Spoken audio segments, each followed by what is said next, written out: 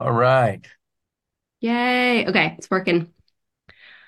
Okay, so Janara Nierenberg here with Launching Deeply, and I'm sitting here with Emile Mosseri, who is the incredible Oscar-nominated composer behind films like Minari, The Last Black Man in San Francisco, and a bunch of other movies and shows, and your own solo album, Heaven Hunters, debuted last year, which I'm so thrilled about. You're going to be in town here in San Francisco in February. I'll be there. Can't wait. Great. Welcome to the show. Thanks for having me. It's so good to see you. I'm glad we finally connected. And I would love to just, introduce everyone to you, your work, your story. And I want to kind of go back. I want to hear about you're from the East Coast, right? I know you're in LA now, but Yeah. No, I'm from New York. And I've been in LA for I think almost 6 years now. And I feel like it's swallowed me. And I don't think it's gonna spit me back out. I feel like I don't know. It's seduced me. And I'm here for keeps, it feels like. I'm like settled here. I miss New York, but I also love it here. Um, okay. So I was going to ask you. It sounds like it's a good kind of swallowed up. Oh yeah, for sure. Yeah, no,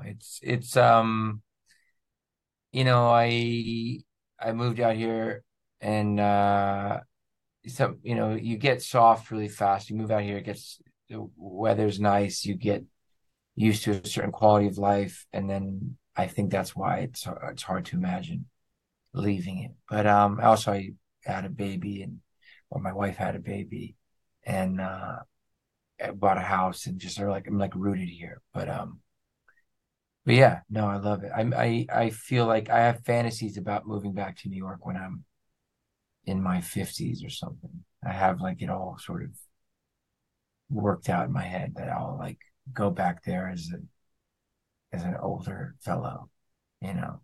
But who knows? I think it's a common fantasy to like go back to our roots. It's funny, I have family like in the Midwest in Missouri, but I grew up in San Francisco, and so I feel like such a like coastal kid. But there is kind of a pull there, isn't it, to go back to where you're from?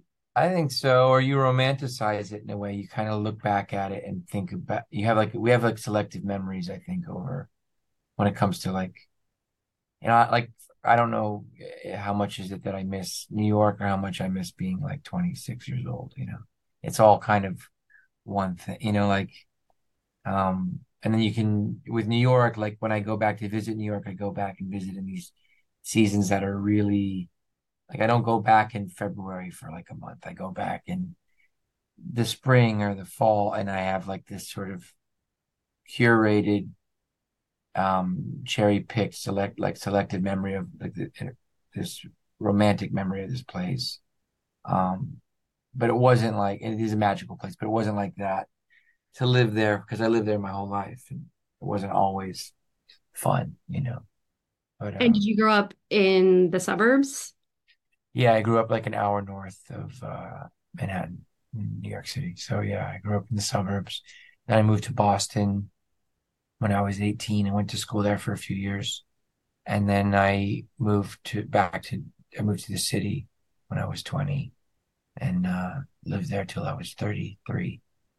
And now I've been here for the last 5 years or so. And yeah, that's it.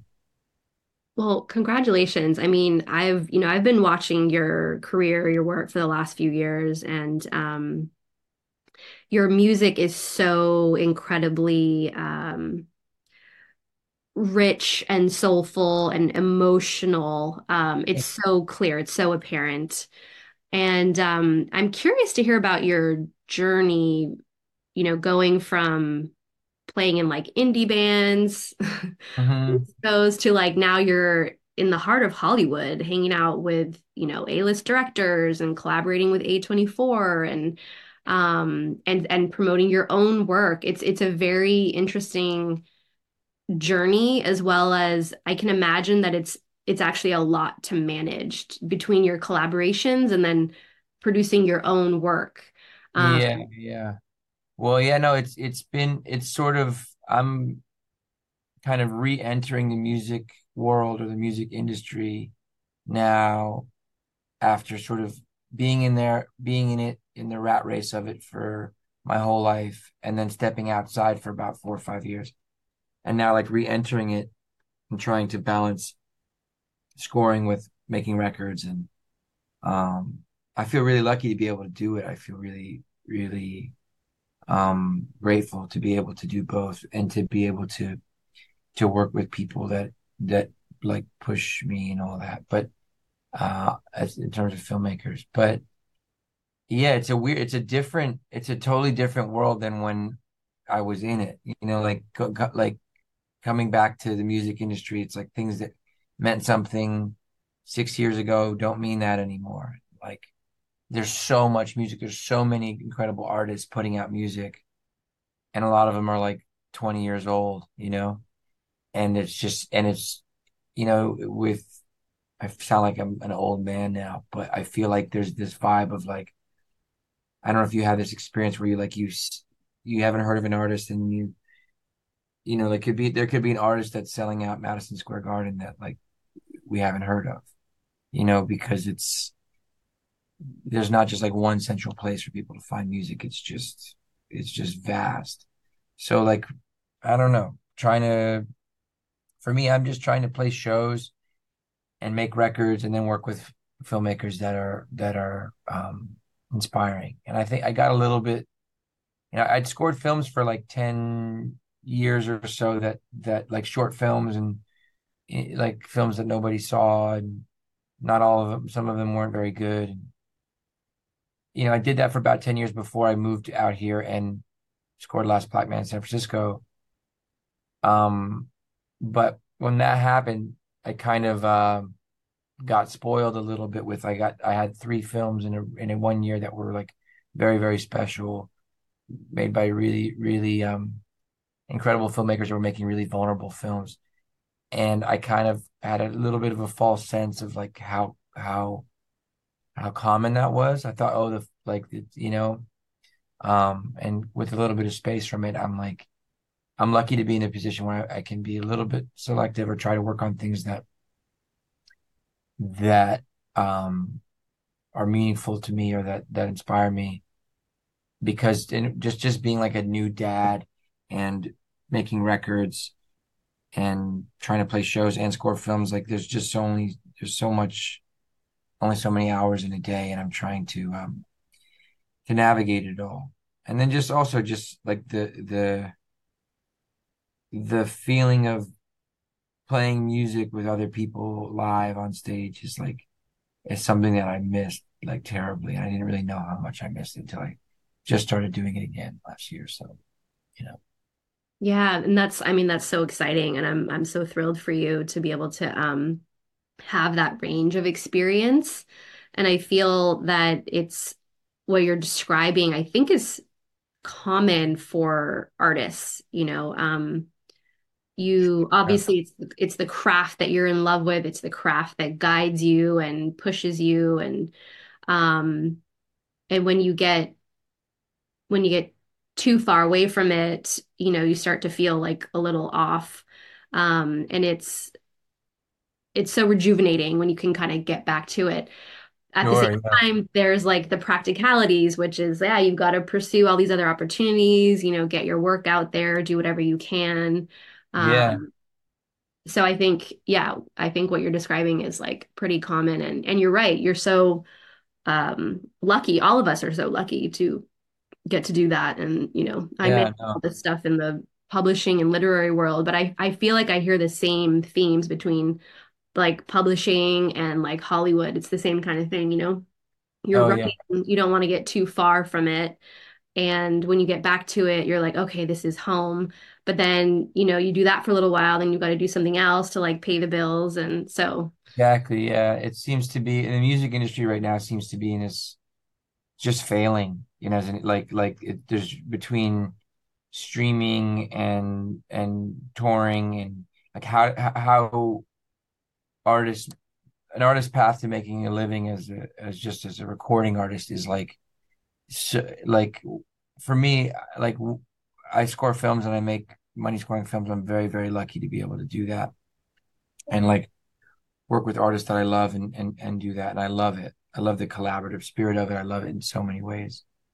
Um, that's how I make my living. And then like playing shows or making records, it just it seems impossible to make a like I don't like what are the avenues to make a living in that space? For me, it's like I want to play shows with like a lot of musicians. I want to play shows with great musicians. I hire musicians to play with me. I want to make music videos. If I put out a record, I want to make album art. I want to like everything costs money, and so it's I just and you know it's always been this way. I think it, but it's just it seems very very like daunting to make a living just like singing and writing songs. And, so part of it is oscillating between both of those worlds, but at the same, but there's another part of it that's like just like scoring films does sort of inform and just changes you. Anytime you work on something, it, like it changes you as an artist on a molecular level. So it's going to change your records. It's going to like one thing kind of feeds into the other, I think, too, you know. But Absolutely.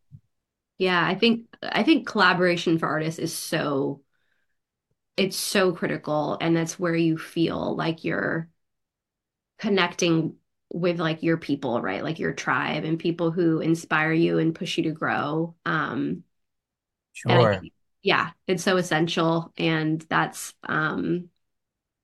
you're lucky that that's also what's paying the bills.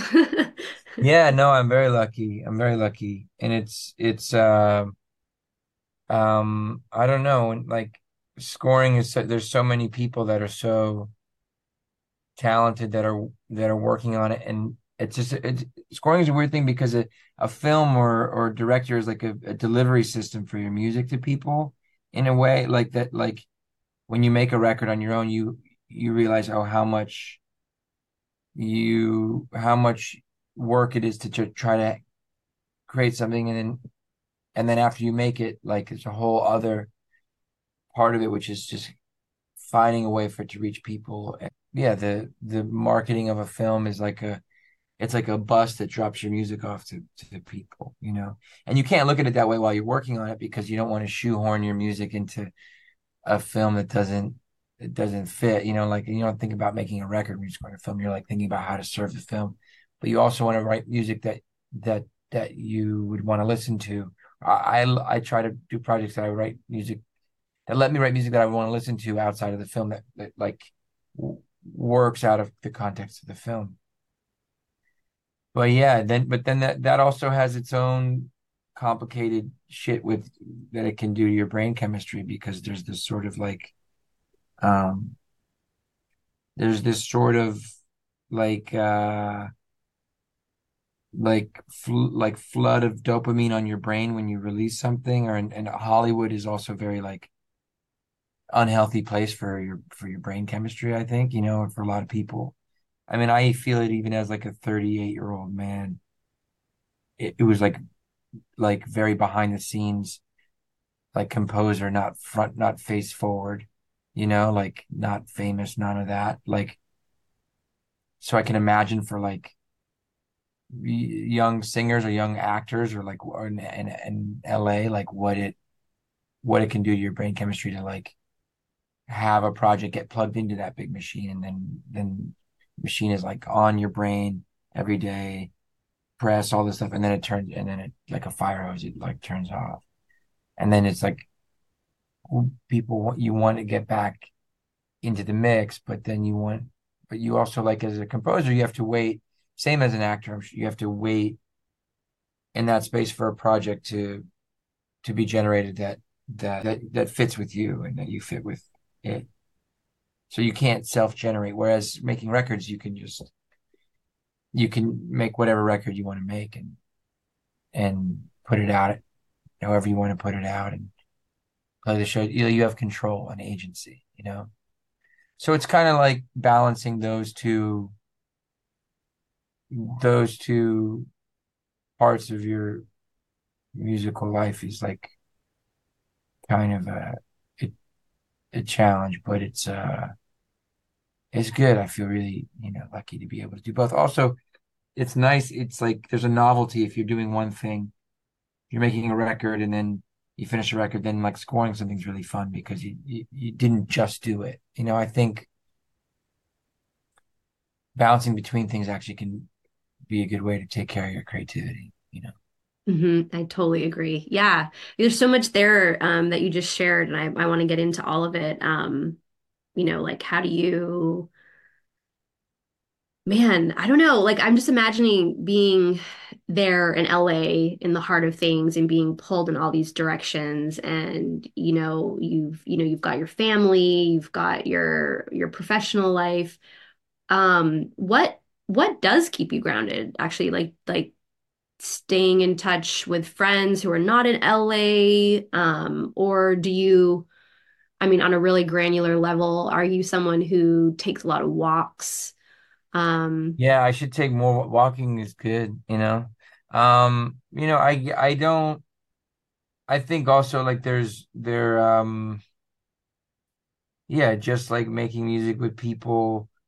I think what where another piece of it is like being in this studio every day, all day by myself, working on composing like for film, if that's what I'm doing at the time, that can you can lose a little piece of yourself. Like also going like from LA being surrounded by people, from New York being surrounded by people all the time, to living to LA, this more suburban like lifestyle.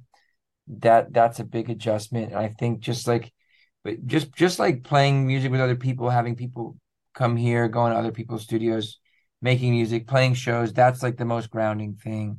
Like it reminds me of like, my old life or my 20s or something. Playing like I would do these shows in LA at this place Zebulon. Last year I did like 6 months of shows, like a residency.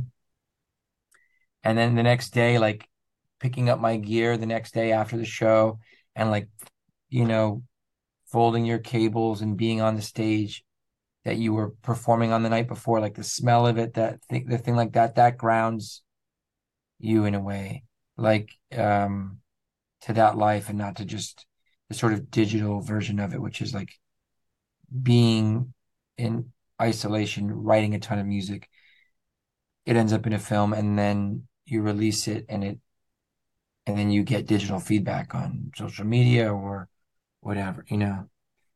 So I think just like being in a physical space in anything you do is going to ground you, like with other people. I'm also an extrovert, so like being around other people sort of recharges my battery, and playing music with other people. But then also above all that, just being with my girls, with my wife and my daughter, like that, it grounds you in a way. That's like it's my daughter's only she's going to be 2 in April, and so it's new, but it's the most grounding thing, I think. Just having somebody to that's not me to be obsessed with, you know, because you I can, love that. yeah, you know, but Tell me about like behind the scenes, like how does this all go down? I mean, how did you first connect with Joe Talbot? How did you connect with Lee Isaac Chung? Um, what are the inner workings of, yeah, it's a creating good those question. collaborations? Are you going through agents and managers? Are you just building relationships? Sometimes it's through producers like those two films, Joe and Isaac. So Joe, I moved out to LA. I kind of got into scoring through a friend of mine named Terrence Nance, who's an incredible filmmaker. He made a feature film in 2012 that I contributed some music to, called An Oversimplification of Her Beauty. It's like an incredible film. And then I scored some short films for him over the years, and he made a music video for my band. And then in 2018, I moved out to LA, and he got a show picked up by HBO called Random Acts of Flyness, which is a sort of a hard show to explain, but a really magical, colorful, powerful show. And I was one of 5 composers to work on that.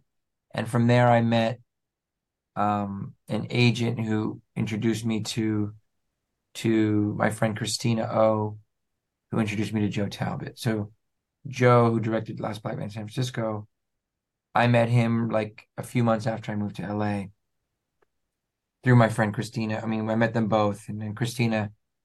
So I met Joe, and we did that film together, and it was kind of Christina's first time producing a film on her own. It was Joe's first time directing a film, a feature length film, and my first time scoring a feature film on my own with an orchestra. So like it was, yeah, everybody was a little, nobody really knew what we were doing.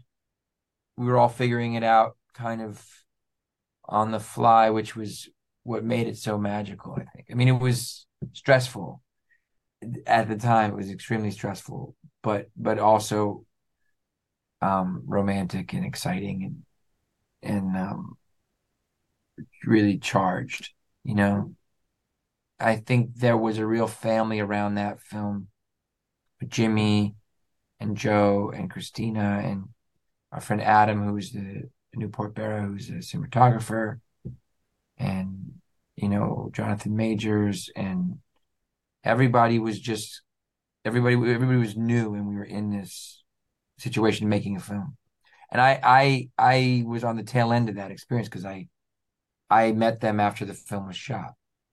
So, and I worked on it for like 4 months or so, and it was just really, really just like working 13 hours a day every day for 4 or 5 months, and figuring out how to do it. Because you kind of get a job and you tell somebody you know how to do the job, but you're kind of full of shit, you know? You're like, oh yeah, I know how to do this, and then you're forced to figure out how to do it. And I think with first time filmmakers, especially, it's like they can make something really special because they're figuring out how to do it, and it's not going to be the way anybody else did it. They don't have their process like dialed in to this, so nothing formulaic can happen, you know? Anyway, that was my experience. It was a magical experience. And then from there, Christina um introduced me to Miranda July, and I made a film for her, which was an incredible experience. Also for the same production company. And then Christina produced Minari, which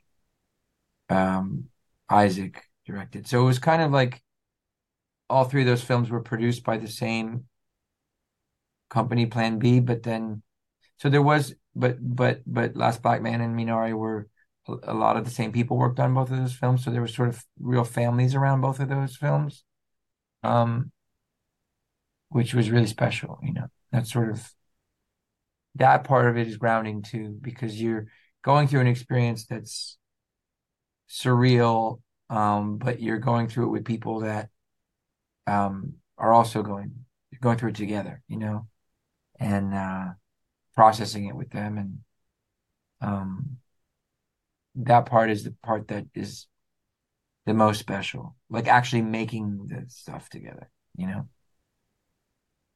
Yes, and it shows. I mean, both of those films are Yeah. just so, they're so incredible. They're so moving. They're both like two of my favorite films. And I mean, your music is such a key part of both films, I mean, just really driving the emotional arc of every scene and the entire plot line.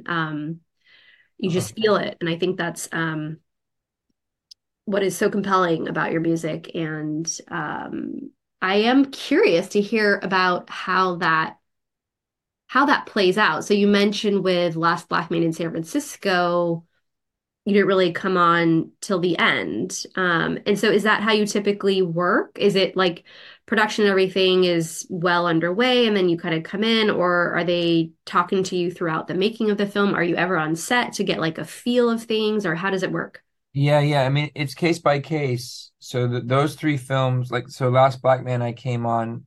There was a rough cut. So like the first version of the film I saw was 3 hours long, It was like the edit was messy and long, and it was just a very early cut, but it was incredible. Like I fell in love with it, and then the cut was changing as I was composing. So Joe would extend certain scenes to fit my music a little bit, but I would also conform my music mainly to fit his film. And then with Miranda's film, it was a locked cut. So and it was like very, very fast, like running and gunning, like 5 weeks to score the whole film because it was a different situation, deadline wise, and the part of the process that I entered in it. And then for Isaac's film, it was the first time that I got to write music before they shot the film. And I wrote music, just I read the script and I fell in love with it and I was inspired and I wrote, like 80% of that music was music I'd written and recorded before they shot the film. And then, I went to set. So they shot that movie in Tulsa, Oklahoma, where my wife was born. So she's from there. We went back to her old house. We went to visit Isaac, and Christina and Steven and everybody were on set making the movie. And that was sort of a surreal experience because it was, I had just met Isaac. We had lunch. I met him at the LA premiere of Last Black Man in San Francisco. Christina brought him and Steven to see Joe's movie. And I met him and we had lunch, but I didn't, and we hit it off, but we didn't hang out that much. We weren't close yet. And I just went to visit them on set and got to see him work. And it was like 3 days of being on set.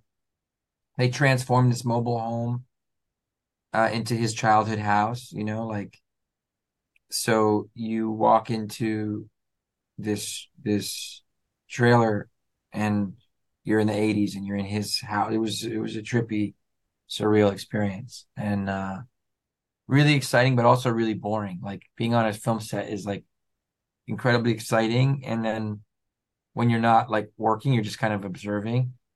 It's really boring. It's like too because you're like they're doing the same scene but a few times and they're setting it up and you're just kind of sitting and but it was both. It was boring at times but magical at times, and then yeah, we made that. Then like our friend Harry Yoon, his credible editor, edited that film with my music in it. So like it was sort of baked into the film in a way that I hadn't experienced that before. So I like went over to watch an early cut of the film with Isaac and Harry, and it had like my music in it, and I had to re-record stuff. I had to record an orchestra. I had to write new music. I had to conform old music. I still had a lot of work to do, but it wasn't like it was already kind of the architecture of it emotionally was there. Like the bones were there.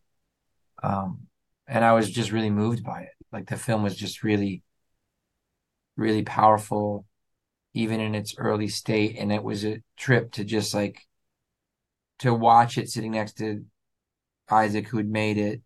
And it's his story. It's about his parents and his childhood memories. And it's this poem to his childhood. It was just like kind of overwhelming experience.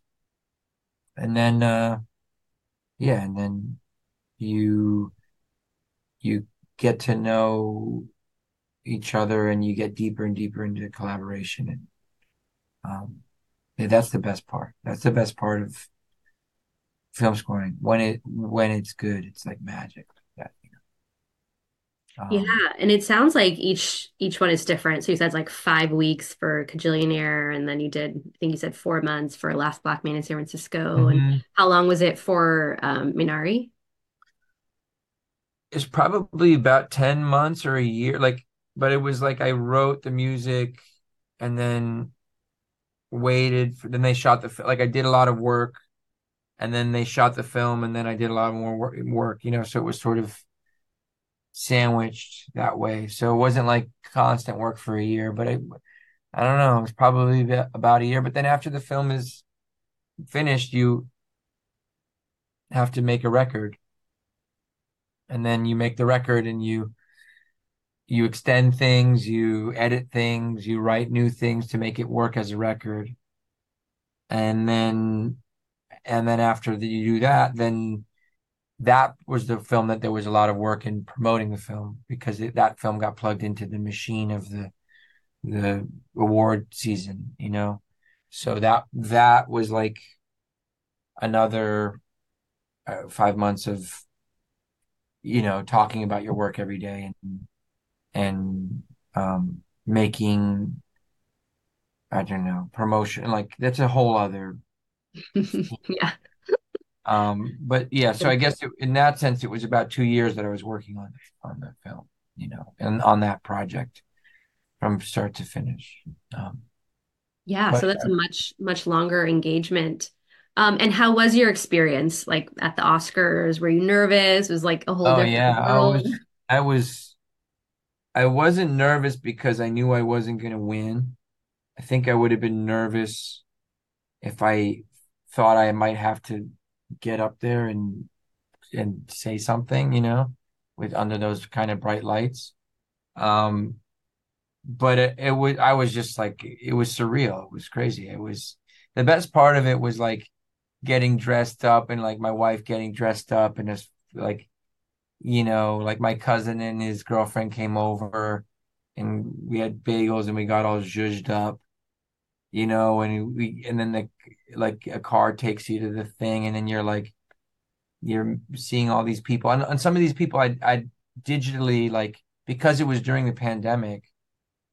I had like digitally like met these people on Zooms, like like Trent Reznor and Atticus and Ludwig and and these people that we were in the same award season and Terrence Blanchard and uh you have these sort of like round table type things where you meet these people, but then like being there, meeting them in person, it was also elevated because it was like I hadn't seen anybody really because we were in a pandemic.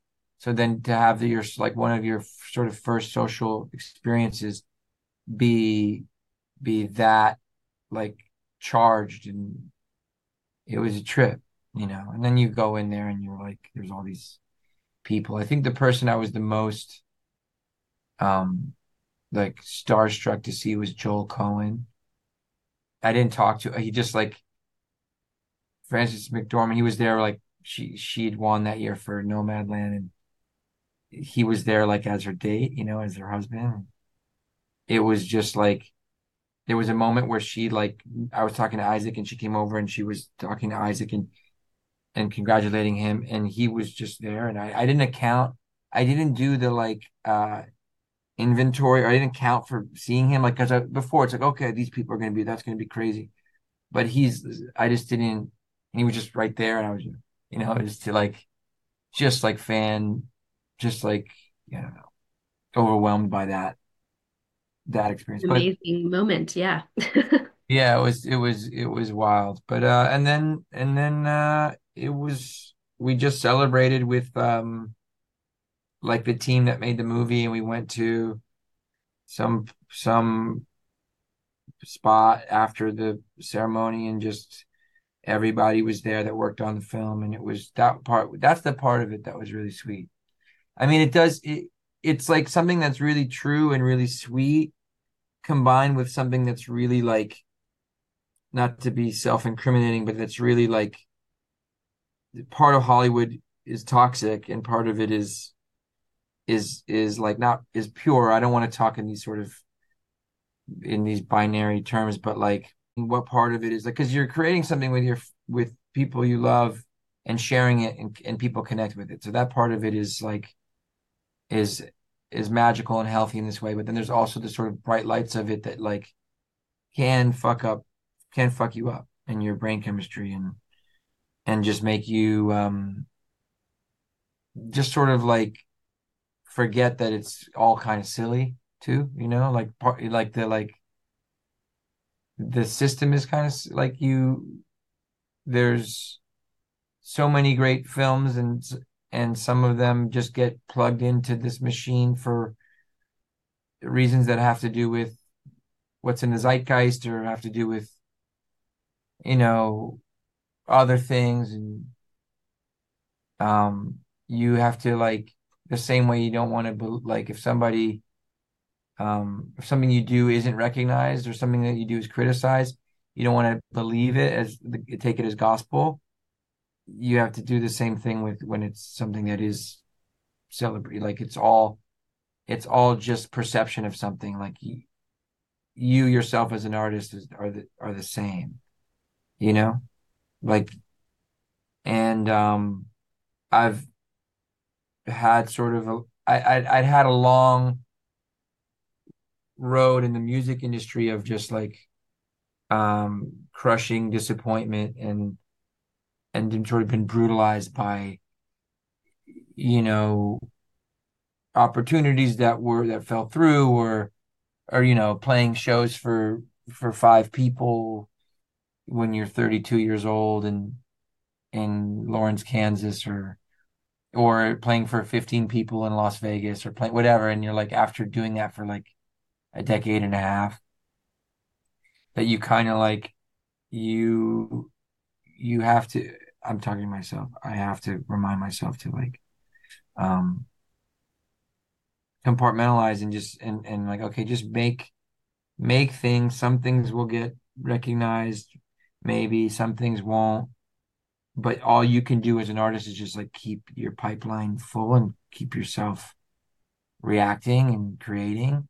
um and then whatever happens outside of that is completely out of your control. When we get into trouble is when we like assign our self-worth as artists to like some external factor that we have no control over. You're basically putting your heart in some other vessel and letting it just go wherever it's going to go, you know? And that's something I think that takes work. But yeah.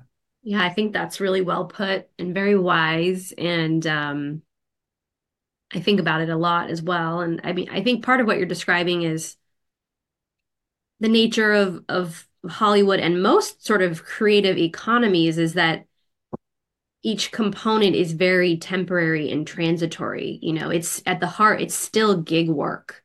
You Yeah. have these amazing highs of collaborating with so and so, and you're like a family for that period, and then it ends. Yeah. And then you switch to a different project, or maybe you go more inward and you're like working on your own stuff, and then you've got to switch over to the business side, and then it's all the publicity work and the award season and all of that. Mhm. And I know in my own experience, very different in the writing world, but it's similar. You're writing for a period, you're going very inward. Then there's, the book deal part, and there's the book promotion part, and there's all the events and everything. And it follows a very similar cycle. And I think the in between is so valuable. And you and I are similar in age, so I feel like I'm at a similar place of sort of learning to ride the flow, ride the rhythm, and find the value of each of those stages, and also getting better at like making the switch. And the more you do it, the more familiar each component becomes, right? You're like, Yeah, okay, you're like, this is just a different version of yeah. this experience that I have had, or like different version of navigating this world versus the other one. Yeah. I think it's universal in a way, like, and I think I'm learning to not be too self-deprecating about it, or too like hard on myself if I get high from getting recognized by something. Like if an artist I love, I find out like um like connects with something that I made, there's a high from it and then it goes away. Like there's an expiration on it, and then you're like, who else likes it? Like um but I think the more I the more if I think it's lame, if I think I'm lame for getting that high, then I'll just feel smaller and I'll need more validation to make me feel bigger. So I'm kind of learning to just, I'll need more whatever it is, ticket sales, recognition, like Instagram likes at it, at its most like superficial like version of get the delivery system of that drug, dopamine and recognition. Also, part of it is I was like starved for it for so long. Um, or I placed value on like needing to be validated or recognized by certain artists or institutions or whatever to feel like I had value as an artist. And this is something that's very common, that like we all struggle with to different degrees. But if we want, if you're releasing something into the world, you are engaging with that part of it. You're saying you write a book, you write something, and it's this inward exploration and it's this inward experience, and then you wouldn't release it if you weren't going to engage with that kind of feedback and that whole thing. So if not, we would just not make record. We wouldn't record anything. We just play in this room and and record it to listen to ourselves, not release it. So when you release it, you are sort of, I don't know, you are engaging with something. And I think the older I get, the less emphasis I put on the release of it, because something happens when you release something. It's especially when it's a record, when I'm singing on it, it's my words and it's my face and it's my voice. Um, it's so much more exposed that like when I release something, it's almost like I just instead if I'm equalized, if I'm at like ground level, I release something and I just go like this, and I need the recognition to get back to, or you know what I mean? Because it's so exposed, because you're showing yourself, you are so vulnerable in that, So I learned that when I released my record, because it was the first time I'd done that. I'd released many records with my band, and I was a singer, one singer of two singers. I sang half of the songs, and I wrote, and then three of us wrote the songs. But it's not the same as when it's just you, and there's no director to point to or no other songwriter to point to and say, oh, if you don't like it, that was the part that they made me do. It's all you. There's nowhere to hide. So I think that was really sort of really exciting and thrilling and painful to release that. It was both, to release that record, because it was a first time for me. And I'm like finishing another one now, and about to go through that again sometime this year, the releasing stage. And yeah, I think it'll be easier this time. I hope. I don't know. You know, Okay, does it? that's super exciting. Thank you for the hint. Oh yeah. In your experience, does it get easier, the releasing things? Um, well, okay, I guess I'm in a sort of similar place as you. I have a second book coming out, so I'll let you know. Yeah. Yeah, But we're on a parallel journey. yeah, yeah, definitely. So I mean, like on a smaller scale, like yourself, I've been, working as a writer for like 15 years. So, um, when you're writing an article, it's like on a much smaller scale. It's something you work on for a shorter time. You release it to the public, you see what kind of feedback you get and that kind of thing. Or, I do a lot of these like live literary events, and it's always the same thing. It's like, okay, how many people are going to buy tickets? How well is this going to go? Is it going to sell out? Is it not? Mm. Same thing with Instagram. It's like Yeah. you put out a post or a video, and I think you just get used to it. And I think for me, it's like the learning how to be agile and just like put on a different hat. And Hmm. like I was saying, I think the more familiar it becomes and the more times you've done it, you're like, oh, okay, I'm in this place now. And oh, it's time to switch to that other place. And I think when you're younger and each phase is new and different, it feels scarier and exciting because it's like the first time. But I think as you get older with these creative processes, you can kind of like find your flow a little bit more easily, which it seems like you have. Like, you've worked on so many films now, and um, so yeah, Yeah, that's no, it's really true. Yeah, that there are different hats, and you like when you if you work on the longer you work on something, the more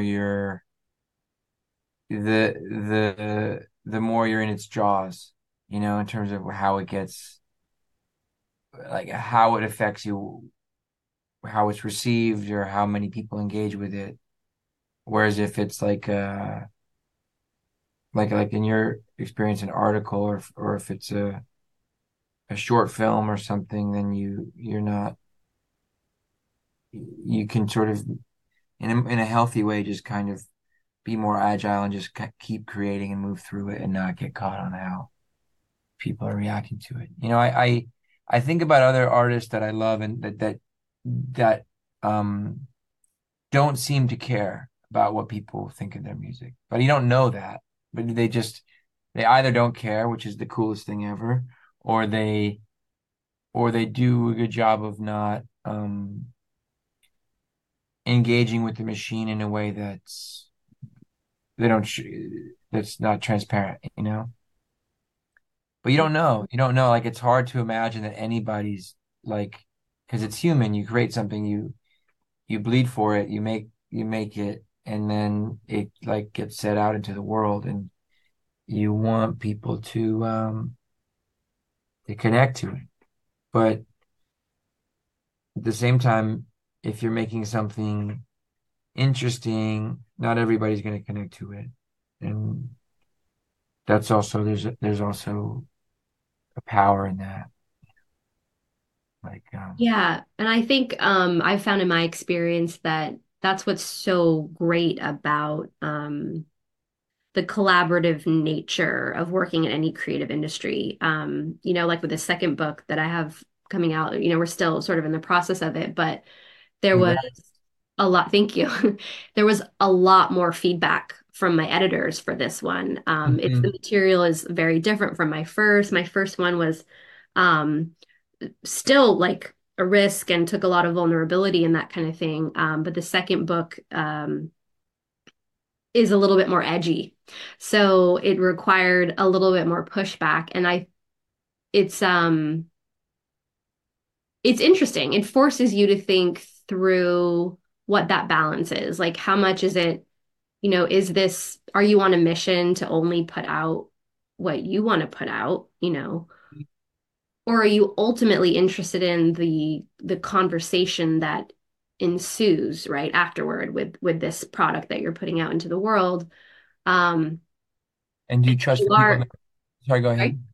Well, if Sorry, go you're ahead. interested in that conversation, then you have to be really open to the feedback and the input, Yeah, because you're essentially testing it, right? You need to know that the material is going to land with people, that it's maybe the yeah, way you're saying something is not landing in the way that you want it to land. And so it's yeah. really a No, conversation. absolutely, yeah. And I think sometimes I have it with lyrics where I'll write something that um is very clear to me what it means, and it has a meaning to me, but I'm not even aware that I'm hiding until I play it for somebody else. Like there's a few people like that I trust, um, that I bounce stuff off of a lot, and they they can give me feedback. They say, okay, that didn't land it, or that's not translating at all.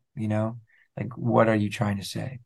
And I think it's important to be open. It's like it's a really hard balance because you have to be open. There's ego involved, obviously, and you also have to maintain your conviction. And those two things are sort of can be feel like they're very much at odds with each other. Also, sometimes it can be fear and sometimes it can be intuition. Like but they look the same in your brain. They're wearing the same jacket, or outfit. So sometimes you have something and you're like, oh, am I afraid to put this out because it's so vulnerable? or am I afraid to put this out because I know as an artist that it's not up to snuff. It's not at the level it should be. And it's sometimes really hard to distinguish between the two because fear is really tricky. It can it can disguise itself as your artistic intuition, you know? Um, but in terms of like getting notes and getting feedback and knowing when to like hold your ground and say, no, I'm not going to change this, and knowing when to be open, that's part of being an artist. That's releasing music or literature or film or whatever you're putting out to the world as part of it. And I think in film, it the more money that's involved in a project, in a budget of the overall budget of a project, the less risks. Uh, just speaking very generally, the less risks you can take. And I think the more depends on the medium. It depends on what you need to do. On the musical side, it's just about elevating the story or helping the filmmaker tell the story that they're going to tell. Um, but yeah, as an artist making records, like I work with my friend Bobby Kurlich, who's an amazing producer, an amazing composer. He's just an incredible artist, and he produced my last record. He's producing my next record, or we just finished it. But there's a trust in it. So like he'll have notes, he'll have ideas, and sometimes they sound really. Sometimes they I immediately fall in love with them, and sometimes it sounds really wrong to me, and I hate it, and I'm like, fuck that, no way. And then more, almost always, within 24 to 48 hours, I let myself sit with it, and then it can be my favorite thing, like on my favorite moment on the record or whatever. But it only happens if you trust them as an artist, or if you trust them as a creative. Um, but I think with notes, whether it's uh, if it's an editor, or if it's a publisher, or if it's a director or a producer, like you just want to work with people that are smart and that you trust, because then you can, even if something feels really wrong to you, you can allow yourself that time to be open, because otherwise you're not gonna grow because you can't see it. Your own book, I don't know what it's like writing a book, but I imagine it's like making a record. It's like right there, you can't see it. It's like all you do is live and breathe it. And you need some, you know, Yeah, it's distance. so Respect. similar. Yeah, I'm sure. It's so interesting, like everything you're saying, I'm just like nodding. Yeah, it's so similar. Even like, the equivalent for your producer would be like my editor who I love, and I'm fortunate to be working on the second book with her as well. So there's that nice continuity and Yes. the trust that's there, like you were talking about. Yeah. Um, it's so valuable. And I think like not many people know that or realize that how all of this, whether it's music or film or books, they're really products of collaboration and a conversation. And it's just Yeah. so vital, right? It's not just the one star that you're seeing, right? Whether it's the No. musician or the writer or the actor or whatever. No, it's a village. Yeah. Yeah. Yeah, It almost always is like that. Even with a lot of musicians that seem to present themselves in a singular way. I think about like Tom Waits or Tom Petty, or Elton John, or these incredible songwriters that are like they're one half of a songwriting like duo, but they're the face of it. Um, but then even just yeah, I mean in the film it's literally a village. It's a whole, city of people working all from different angles on the same thing for for years and years and years. And then the music is just like one small, important but small sliver of the larger ecosystem, you know.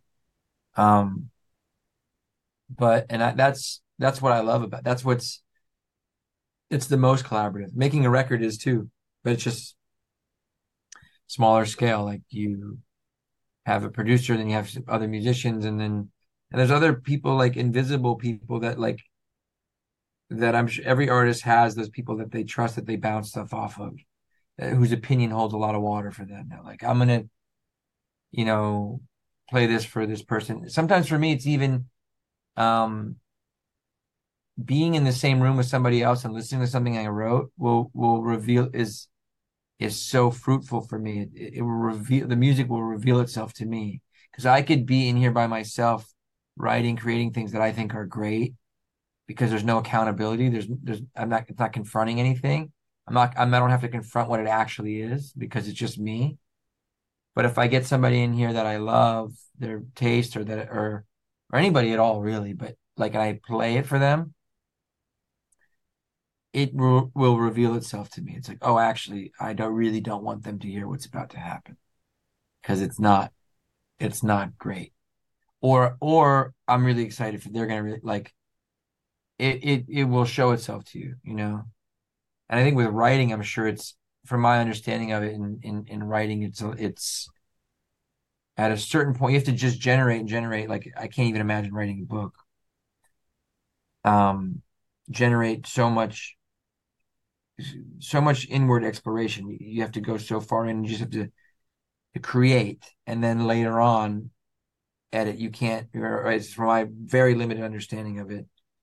Same with screenwriting. It's you create it, and then you tighten it up, and then you know. Um. So yeah, it's like how do you not? How do you get into that flow state, not self edit, and not choke off your creativity? And then completely switch gears and figure out how to package something that's going to actually make sense and connect to someone who's going to consume it. You know, that's the that's the challenge. That's the eternal question. Mm-hmm. Yeah, that's the constant balance. And yeah, that's the fun of it. I would love to hear a little bit actually about your your process with your own work, you know. I know we've been talking for a while and I know you probably gotta like go have lunch and stuff, but I, definitely want to just hear about Heaven Hunters and your next album. And, I'm so excited to see you live Yeah, I'm so excited soon you're coming. coming It's up. so fun. Yeah, I Yeah. can't. I yeah, Heaven Hunters I made with I wrote a lot of songs for a couple years before and during the pandemic, and then I I had like a rough version of the record that was written and recorded here just on my own. And then I met Bobby, and his criticisms of the record at its state at the state it was in when I met him really resonated with my own sort of feelings about its strengths and shortcomings. And I loved his work. I love his work as a producer. He produced this Serpent with Feet record I love. He worked with Bjork. He worked with all these great artists. And as a composer and as his own music, he goes by Axe and Cloak. That's his artist project, which is incredible.